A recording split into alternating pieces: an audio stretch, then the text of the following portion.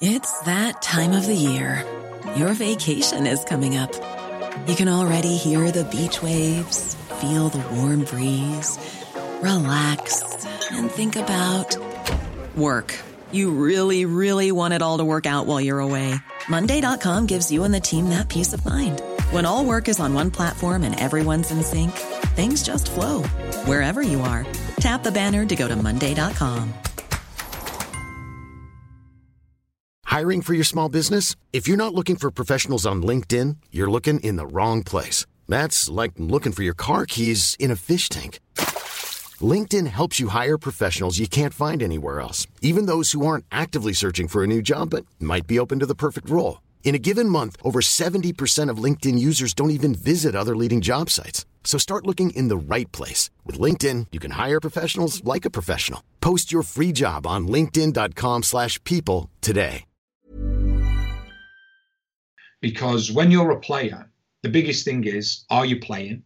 If you're playing, the manager's all right. If you're not playing, the manager's an idiot. And that's as simple as it can be. Whereas when you take a step back and when you start to look at the bigger picture and you're not a player anymore, you start to realize the job that a manager has.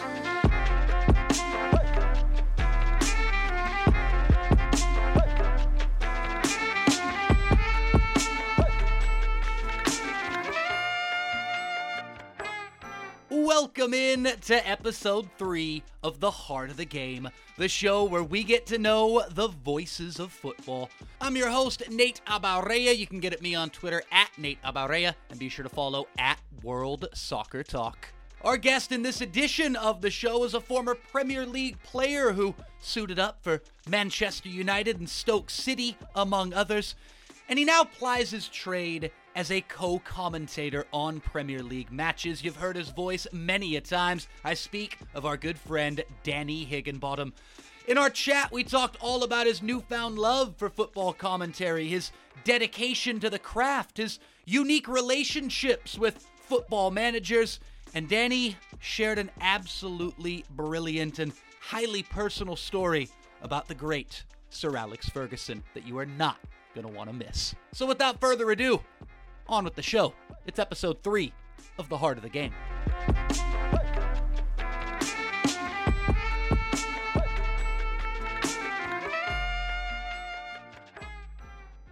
Danny Higginbottom, what would you say is your favorite part of football broadcasting? What do you enjoy the most about calling matches with the play-by-play broadcasters of the world? Yeah, it's really interesting and it's fascinating because I enjoy speaking to managers before the games, and you get a better understanding of the role that they have, the job that they have, and how difficult it can be at times. And then the games are great as well because it can just be so unpredictable.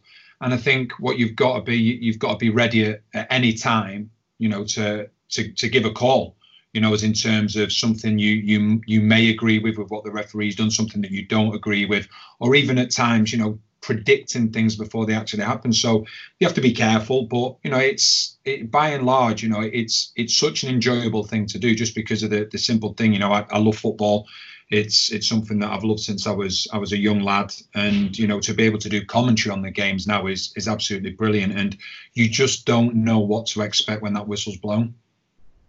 Well, Danny, you bring fantastic analysis to the broadcast, and anybody who's familiar with your color commentary, I'm sure would attest to such. Now, one interesting aspect of the transition from former player to co-commentator is the fact that a lot of former footballers have tried it and maybe thought that it would be a little bit easier and then said, wow, that was a lot harder than I realized. I have to ask you, through the first few years of that transition for you, what were the most difficult parts of it, and why are you still doing it?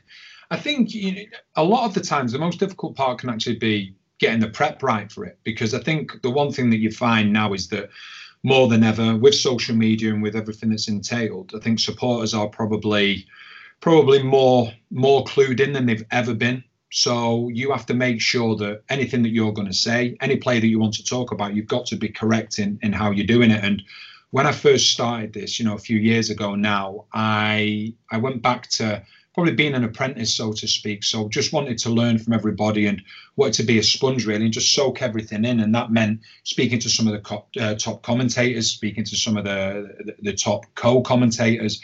And that was a big thing for me. And I think they appreciated that because, you know, they've been there and done it, and they just give you a little bit of an idea about things. And as it's gone on over the years, I've just found myself really enjoying it. I think it's a big thing for me that, you know, to try and read the game, you know, see what's going on the pitch. Obviously, you know, the majority of the time you've got this bird's eye view of the game, and it's really good. It's really interesting. And when you build relationships up with managers as well, there becomes a big trust aspect. There'll be things that managers tell you that you can't say, which is fair enough, but there'll be other things that they will tell you that they may not necessarily have mentioned to anybody else that you're okay to say. And I think that's a really big thing for me, you know, building the trust, building the understanding with managers. So therefore, they're giving you really good insight that you can then use in games, and then just bringing it all together. The tactical side, obviously, the knowledge that you've been given by the manager, and the player side of things as well, you know, knowing a bit about each player. And I think from my perspective, the reason that, you know, I'm still in it is that I really enjoy it. The fact of, like I say, you turn up at a game, you have no idea what to expect. You know, you can't make the game better than what it is. You can't make it worse than what it is. And you just have to go with the flow and say what you see to a certain extent, but more so, you know, why a certain thing has happened.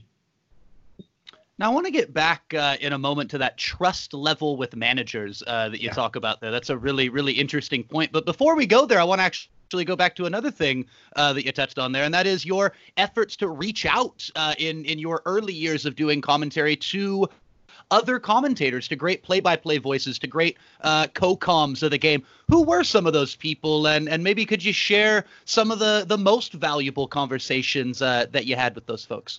Yeah, one of the first conversations I had was with Martin Tyler, you know, one of the best of the lot. And I'm fortunate that I work with him on quite a few Monday nights. And when I finished playing, I just got in touch with him, you know, because obviously I'd crossed paths with him when I was playing and he was doing our games and what have you.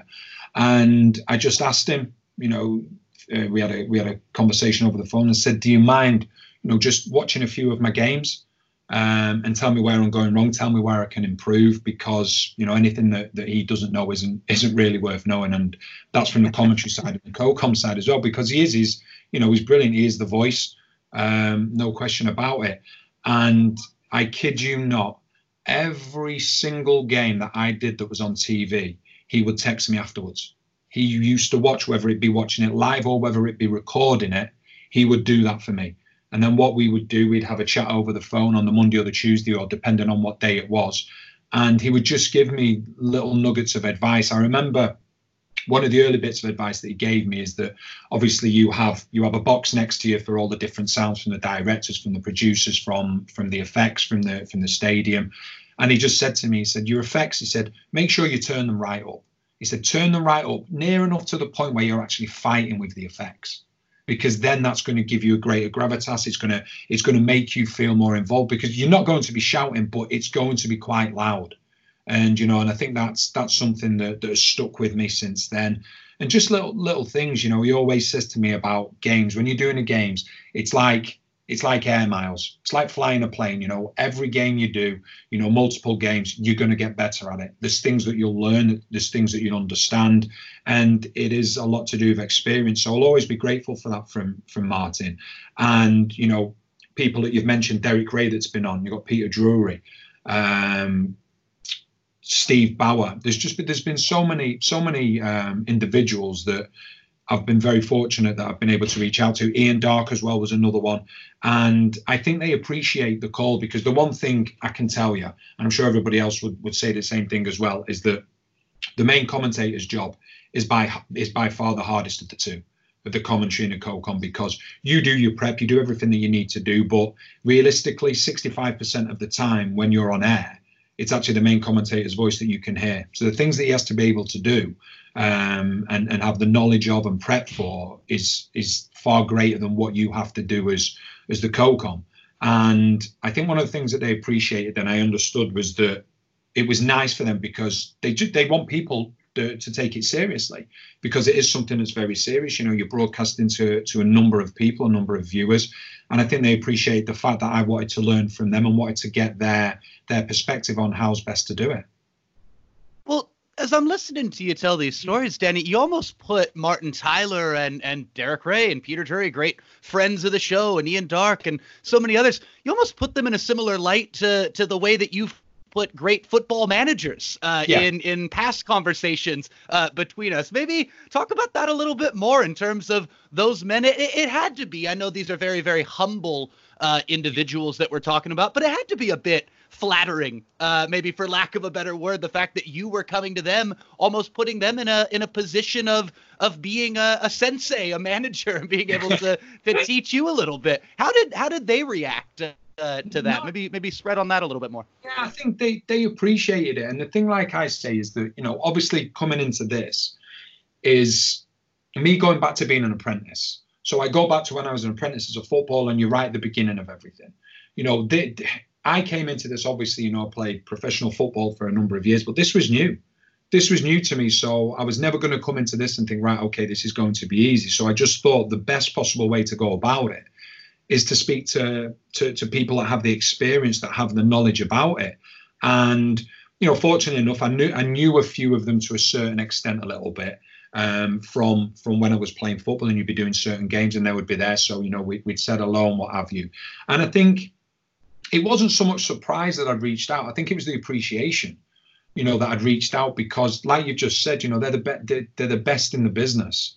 And one of the things that you will find with co-coms is when you speak to people for advice, there will be different bits of advice, because co-commentary, probably very much like commentary, it's something that can be done in many different ways and appreciated by different people. Now, certain people like a certain type of commentary, and certain other people will like a different style of commentary. So it's all dependent on what the individual wants. So if you think you're going to go and speak to a commentator and they're going to tell you exactly what you need to do, it's very, very difficult. But the one thing that you find is when you speak to these top commentators, there'll be 2 or 3 things that they will say that mirror exactly what the other person says that you're speaking to. So then you know you're in the right lines. And then the other thing is just developing your own niche, developing your own character, and just trying to be unique with what you do rather than copying anybody else. And I think that's really important. Well, bouncing off one thing there, you talk about your familiarity with some of these voices from back during your playing day. And real quickly, this is one of the only ones I want to know about, or one of the only things I want to ask you about, really relating to your playing career. And it's this, Danny. When you were a player, how much did you actually listen to football commentators? How much did you actually listen for the opinions of football commentators and the way that they called your games, or your colleagues' games, your teammates' games? How much were you listening to them during your playing career? It was dependent on whether I had a good game or not, I guess. That would decide whether I'd be listening in. But no, you do. But what I would say now is that, don't get me wrong, when I was playing, it was only a few years ago, social media was apparent. Social media was around. But now what you've got more than anything is social media is even more at the forefront. So therefore, you don't only hear the commentators on the TV, you hear them on social media, on different sites. So it's very difficult to not hear the commentators. But yeah, 100%, I like to think that when I was playing, that I was my own worst critic. So any commentator that had anything to say that was negative about me, it was never an issue for me. But what I would say is that all the commentators that I've worked with, the great ones that I've just mentioned, then they don't go out of their way to be critical. You know, I think, you know, they try and be as balanced as possible. I think that's important. I think people may think that they do, but I can guarantee 100% none of them do. They want to go into each game as a neutral. They want to look at each team, each individual, and try and get the best out of them, as in terms of the way they're going to approach the game and how they're going to speak about them. And that's something that I've really taken on board, because I think that football, whether you're a player, whether you're a manager, people talk about the money that they earn and what have you. That doesn't take away the pressure. That doesn't take away the fact of, you know, you are going to want to know what people are saying about you. So if you're going to be critical, one of the things that I've always thought since I've come into this, and I appreciate when I was a player, is that be constructive with it. And I've never had any issue. So I've always thought to myself, you know, when it was a commentator and they may be saying something a little bit critical about myself, was it something I could handle? Yeah, not a problem at all. And that's what I've taken now to myself doing the commentaries. I always think to myself, right, if I'm going to be critical, how would I view this if this was said about me? If I would view it to be like, yeah, it's okay, I see it, it's constructive criticism, then that's absolutely fine. And it's always about balancing it out as well. You know, if you're going to give constructive criticism, always try and finish it on a good point. Just for example, if a player misses a sitter from 4 or 5 yards out, always finish it off with, he'll be really disappointed with himself because you know what? I've seen him score from 30 yards before. So all of a sudden you're getting that balance right. And I think that's really, really important. Well, you talked about that bias and the importance of not having that bias, I should say, the importance of making sure that you're maintaining neutrality with your calls. I'm glad that you referenced the fact that your career was not that long ago. You were far from ancient, Danny. You only retired back in 2014. And the reason why I bring that up is because you're calling games as a co-commentator. And I've heard you joke about this on the air with Martin Tyler. I've heard you talk about this in interviews with yours truly. There's players on the pitch who you're quite familiar with. There's guys who you used to play with, guys who you watch come up, and now they're coming into their primes, or maybe they're getting a little bit towards the end of their careers. What's that like for you, where you have so much inside knowledge about so many of these players as the guy who's actually holding the co-commentary microphone, and knowing how to get the best of that, how to harness the best of that knowledge while also maintaining neutrality when we're talking about guys who you know so well? Yeah, I think it's important that you remain neutral, but you know, at times that can be difficult. Like you say, if it's someone that you know, someone that you've played with. But I liken it to probably to, you know, if I'm commentating on the team that I support, at times you will actually go the other way. And because you feel that people are going to be like, oh, well, he supports this team, so therefore he's going to really look after them, you actually tend to go the other way a little bit, which is, you know, may seem a little bit bizarre, just to try and prove that you are neutral. But no, with players, a lot of the time, when it's players that you've known, players that you played with, players that were at clubs when you were there, maybe younger players, you treat everybody the same.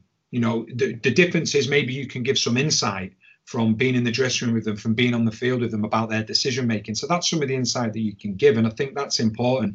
But I just feel that it's very important that anything that you do is constructive, and you're given a reason about why you're saying it. If you're going to give constructive criticism, don't just give it, say why you are giving it.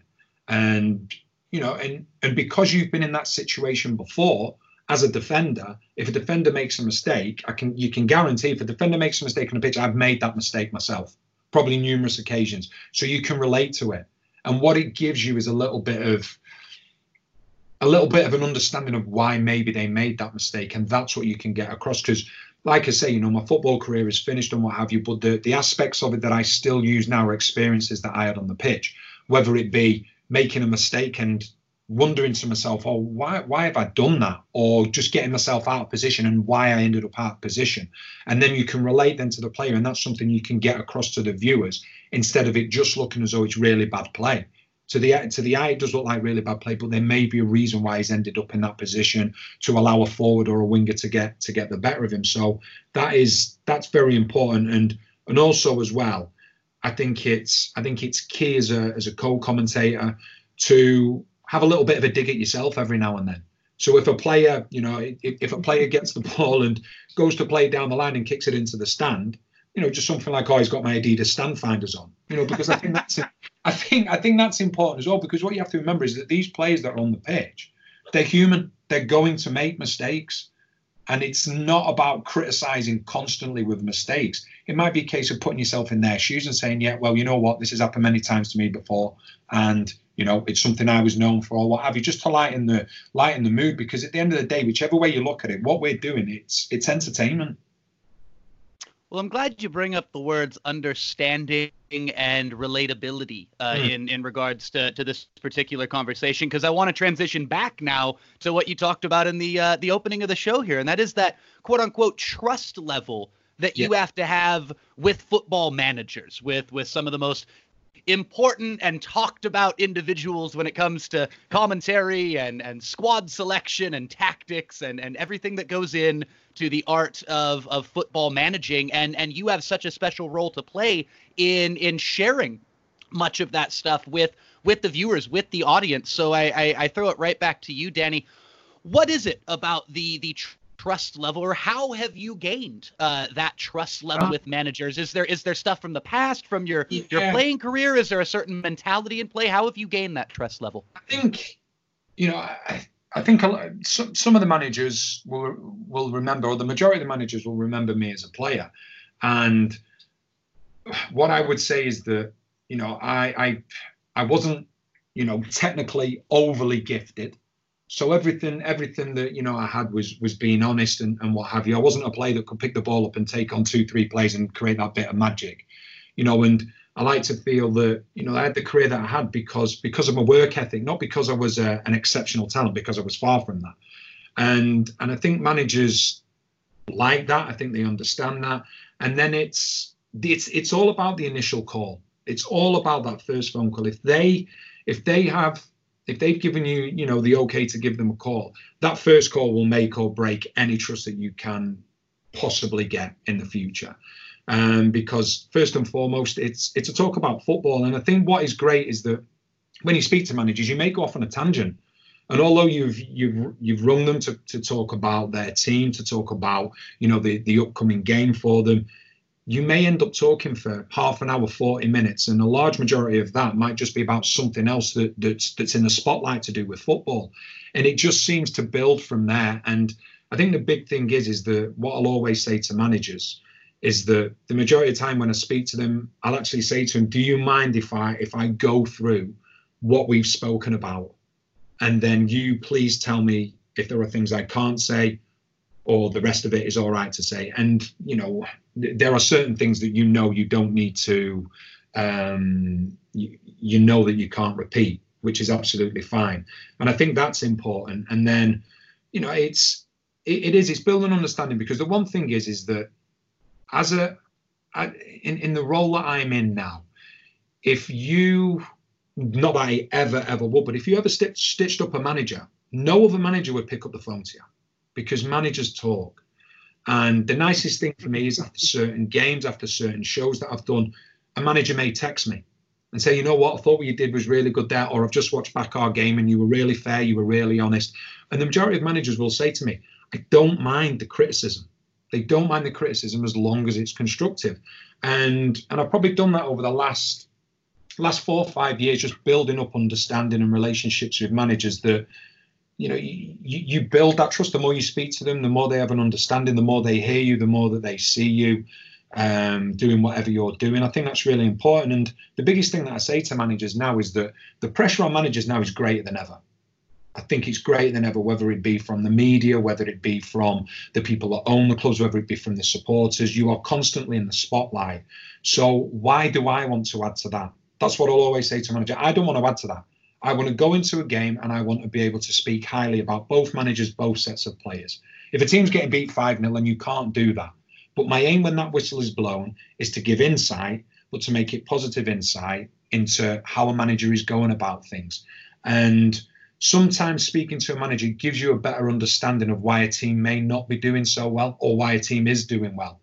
And dependent on what it is, you can explain that to the viewers or the listeners. And that's fine, because I know then when I'm speaking with, I wouldn't say I'm speaking with matter of fact or speaking with importance, but I'm speaking with knowledge. I'm not saying anything that the manager wouldn't actually agree with, because those words have come out of his mouth when he's mentioned them to me and I've written them down. Well, I'm glad you brought up there a few moments ago, Danny, the managers' union that exists throughout English football and really throughout football all around the world, but specifically in regards to the modern Premier League and the culture of manager sackings and lack of patience that we deal with here in the modern age. And I throw it right back to you. Is that something that you knew about as a player? Because you and I have talked ad nauseum about Sir Alex Ferguson and other great managers that you've played for. And folks remember in the 90s, the great Fergie-Wenger rivalries, but those two guys, even them at the height of their powers, had the greatest of respect for each other, and that's so true for so many other managers, and I think a lot of people might forget that. A lot of people might feed into the feuds and feed into the entertainment value and almost the boxing-like matchups of Football Managers. Is the concept of what you just touched on there, the managers union, is that something you knew about as a player? Is that something you've really learned more about through these conversations in your commentary career? Yeah, I see things very differently now. I think, when you were a player, if you were playing against one of your friends, for those 90 minutes, they weren't actually your friend, if that makes sense, if they're playing for the opposition, because it's part of football. You want your team to win, and your friend wants his team to win. It's as simple as that. But what I've really realized since finishing and speaking to managers is just how hard the job is. Because when you're a player, the biggest thing is, are you playing? If you're playing, the manager's all right. If you're not playing, the manager's an idiot. And that's as simple as it can be. Whereas when you take a step back and when you start to look at the bigger picture and you're not a player anymore, you start to realize the job that a manager has. He's got to manage. There's so many different characters now within the game. The man management, and I've said it on numerous occasions, man management is the biggest thing, because you probably can't act and you can't treat all players the way you used to be able to treat them, which was at times giving them a kick up the backside and then moving forward from there. Now you've got to know the individual player. You've got to know what makes them tick. You've got to know what gets them going on the pitch. You've also got to look after the players that aren't playing, probably more important than the players that are playing, because the players that are playing are happy. Then you've also got to deal with the media, the good side, when things are going well, but then the bad side when things aren't going so well. So I have a complete and utter new respect for managers. I've always respected them, but I didn't realize how big a job they had to do. I always just thought as a player, right, okay, you know what we do? We do training during the week and we do the tactical side a day or two before the game and then the game and then that's it. And then we start a fresh week again, but it's not. There's so much that goes on off the pitch that managers have to take care of as well. So when you look at a lot of managers, you'll see the opposition manager will go into his room after a game, they'll have a glass of wine and relax and what have you. And that's how it is. And that's something that's been very prevalent in the Premier League, and I'm sure all around Europe for a number of years. Whether it is as much now, I don't know, because like I say, I'm not really in the tunnel that much after games now. But yeah, it's something that's really important. And I think that at times you see it, we still see it now when there's interviews. Managers will come out and speak positively about other managers if they're under a little bit of pressure, because that's how it is. We all know it's a high pressure job. We all know that it's very short term now, probably shorter term than it's ever been, because people want instant success, when in all reality it's very, very difficult to get instant success. Sometimes you've got to build it brick by brick. We're seeing what Jurgen Klopp is doing at Liverpool. They're now going on to be an unbelievably successful team. Manchester United, they're at the other side of things, where it's like it's a rebuild now, but you have to keep a manager in place and you have to give him time to be able to do that, because it's not just about training during the week. There's so many other things involved that then lead up to the game of the weekend. Well, I love that quote that you had a few minutes back when you talked about if you stitch one manager up, another manager is going to hear about it, and that's really something that speaks to that managers union or that coaches collective that we talk about there. And on that note, on the note of keeping that great rapport with football managers, of the conversations or of the parts of them that are able to be shared here on the podcast, Danny, what have been some of your favorite moments, whether in person or on those phone calls with managers? You said for sometimes it's you'll go on for 20 minutes talking about something separate from football. Whether it's football related or not, what are some of the most memorable chats that you've had with managers in the last few years? It may be something that they've done during the week, towards the build up to the game, towards the tactical side about certain players and how they're doing, how they are, how they're improving all the time. I'm just trying to think of some now. I remember when Frank Lampard first went to Derby, and And I asked him, I said, going into management, and by the way, I think he's doing an outstanding job. He's taken to it with complete and utter ease. And it was something I mentioned. I said to him, what is the hardest part of management? And he said it's getting time on the pitch with players. He said, because when you speak to a lot of managers, the majority of managers will say that you want to get more time on the training pitch, but because the matches come thick and fast, a lot of the actual tactical side of things, a lot of the build-up that you do towards games is actually based on stuff watching videos, because you haven't got that time to actually get out on the pitch and speak from that perspective. So you have to try and get in everything. Do you know what I mean? From that side of things. Ole Gunnar Solskjaer, I asked him when obviously he became manager of United. I said, do you feel the pressure? Because obviously it's a huge football club. And he was like, the biggest thing for me, he said, I enjoy my job. I love coming in every single day. It's fantastic that I'm manager of this great club. He said the biggest thing for him is after a game going in to see the great Sir Alex Ferguson and asking him his opinion of the game. And this is someone that's not in management now, the greatest manager that Manchester United have had, and the most successful manager, one of the most successful managers that's ever been. And, when you speak and like when you speak to Solskjaer and he says things like that, it's like, wow, that's really interesting, because, he played for him a number of years ago, but it's still the biggest thing is now going to see him after a game and getting his thoughts on it, which I thought was really interesting.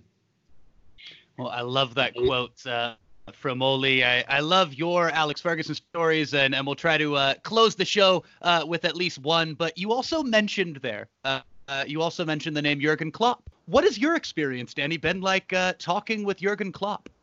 Unfortunately, I've not had the pleasure of like the one-on-one chats, but I remember, I think it was a few years ago now, I was doing pitch side for NBC, Manchester United v Liverpool, and he came over and he's infectious.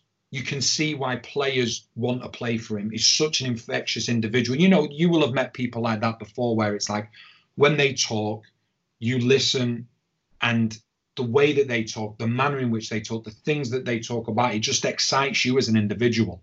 And from my perspective, I was stood there and we were asking a few questions, about the game and certain situations in the game. And I could just tell at that time, the more that he spoke, why players love him and why players do everything for him on the pitch, because he's just that type of manager that just, the minute he walks in the room, I think he just brings in so much energy. And that was really interesting to speak to him and get that. There was an aura around him when he spoke. It just got you excited about what he had to say. And you can see the energy that he has. We see it on the touchline, we see it in his interviews. You can see the energy that he has on the touchline and when he's doing interviews. That's transmitted to the players then when they get on the pitch. And I'm sure it's transmitted to the players from a Monday to a Friday on the training ground as well. And it's absolutely brilliant. And we're so fortunate in the Premier League to have a manager like him, as we've got so many different characters within the Premier League. It's absolutely magnificent. Now, you mentioned Sir Alex Ferguson. I love that story that you shared from Ole Gunnar Solskjaer. Danny Higginbottom, the footballer, Danny, the commentator, and you, Danny Higginbottom, the human being. I've heard you mention in regards to all of those aspects of who you are, the influence that Sir Alex Ferguson has had on you as a footballer, as a commentator, as a human. Could you share that maybe with folks who aren't as familiar with the influence that Fergie had on you and what it means to this day?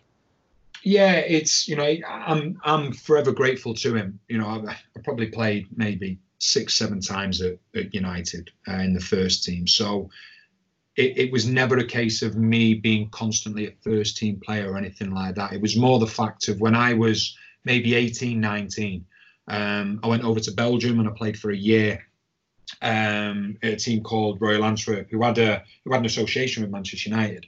And we got to the playoffs to get into the top league. And there was a situation in a playoff game where the referee had accused myself and one of the other players that was playing with me at the time, a lad called Ronnie Warwick, who was also from Manchester United. He'd thrown accusations our way of that we'd been out of order with him after the game, been physical, as in terms of violence towards him in the tunnel, which couldn't have been further from the truth. And we both got banned for substantial amount of time, and that would have been the end of our careers before they'd even begun. And the first thing Sir Alex Ferguson did when we went back to Manchester was he called us both into his office, and he said, "I've known you both since the age of 9," which he had, because we'd been at the club since that age. And he says, "I know that this isn't something that you would do. So therefore, I want to give you, something to relax you a little bit, and to give you an understanding that we're here for you. We fight your corner, and we know that you haven't done anything wrong." And he gave us new 4-year contracts at the age of 20, and he didn't have to do that. Now, you have to remember that Sir Alex Ferguson was in the process of trying to make his team better, who had just won the treble, the famous 99 treble. And he went out of his way. He came over to Belgium, to the Belgium FA, to Brussels, which is a glass house, which is basically the equivalent of the English FA. And he sat there with referees, with secretaries from Antwerp, from other representatives from Manchester United. And he sat at one end of the table. It was a really long table. We were sat at the other end of the table, and the referee and the linesman were sat either side of me and Ronnie. We had somebody that would translate the language for us as the referee came out and told us all the things that we'd apparently done. And at the time, the referee was FIFA listed, so, Belgium's #1 referee. So he was going to be believed, and he was believed. But Sir Alex Ferguson stuck by us, and the bans ended up being quashed very, very quickly, because the refereed a couple of games early on in the new season in Belgium, and was told to go and get psychiatric help. Because of some of the decisions he'd made, some of the things that he'd said about me and Ronnie. He was putting it all on us that we'd done these things, and it became very obvious. There was too many holes, there was too many cracks in what he was saying to show that it was actually right what he'd said. And then the bans got quashed, and that's from Sir Alex Ferguson's perspective. He didn't have to do that for us. And I will be forever grateful for what he did, because that was a really difficult time for me, a really difficult time for my family. And about 2 years ago, I was on a train back from London after I'd just done a show, and I was going to my seat, and he was sat there on his own. I hadn't seen him for quite a while, and I walked past him, and he said, "Hello, how's the family?" I was like, "Yeah, everything's great, Gaffer. Thank you, this, that, and what have you. Hope you're well," and all that. And as I walked past him, he just went, "Come and sit with me." And I had 2 hours sat down with him, and it was just amazing. It was no longer a manager looking at a snotty-nosed 17, 18-year-old. It was a legend of the game, talking to somebody that had now come out of the game. And just the way he spoke to me was just brilliant. He remembered so much. And the nicest thing was that, he said to me that, "I've heard quite a lot of the things that you do now, and I'm really enjoying it. And I can't get a bigger compliment than that if I keep on doing what I'm doing now for the next 25, 30 years. But first and foremost, the 20-year-old, 19, 20-year-old that he stood by, that he didn't need to stand by because he had so much going on. Be forever grateful for that, and so will the whole of my family, because my career could have been over before it even began. So, we'll always be held in the highest esteem from my perspective all the way through. My goodness, we talk about man management. What a story that was, Danny. Thank you so much for sharing that, giving me chills throughout. Felt like I was a fly on the wall for that whole thing. I couldn't think of a better way to wrap this up, sir. Brilliant. Thank you very much. I love it. Thank you, Danny. We'll talk to you soon. Danny.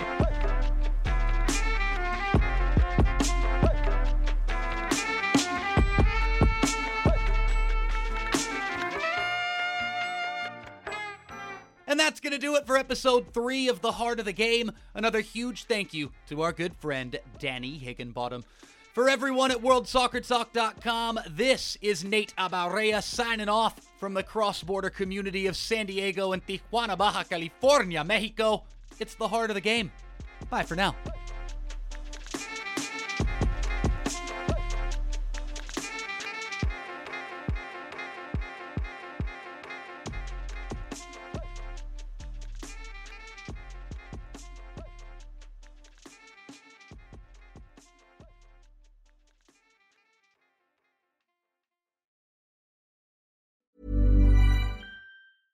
Hey, it's Paige DeSorbo from Giggly Squad. High quality fashion without the price tag. Say hello to Quince.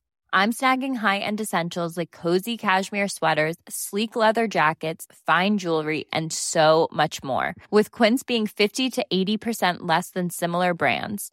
And they partner with factories that prioritize safe, ethical, and responsible manufacturing. I love that. Luxury quality within reach. Go to quince.com/style to get free shipping and 365-day returns on your next order. Quince.com/style.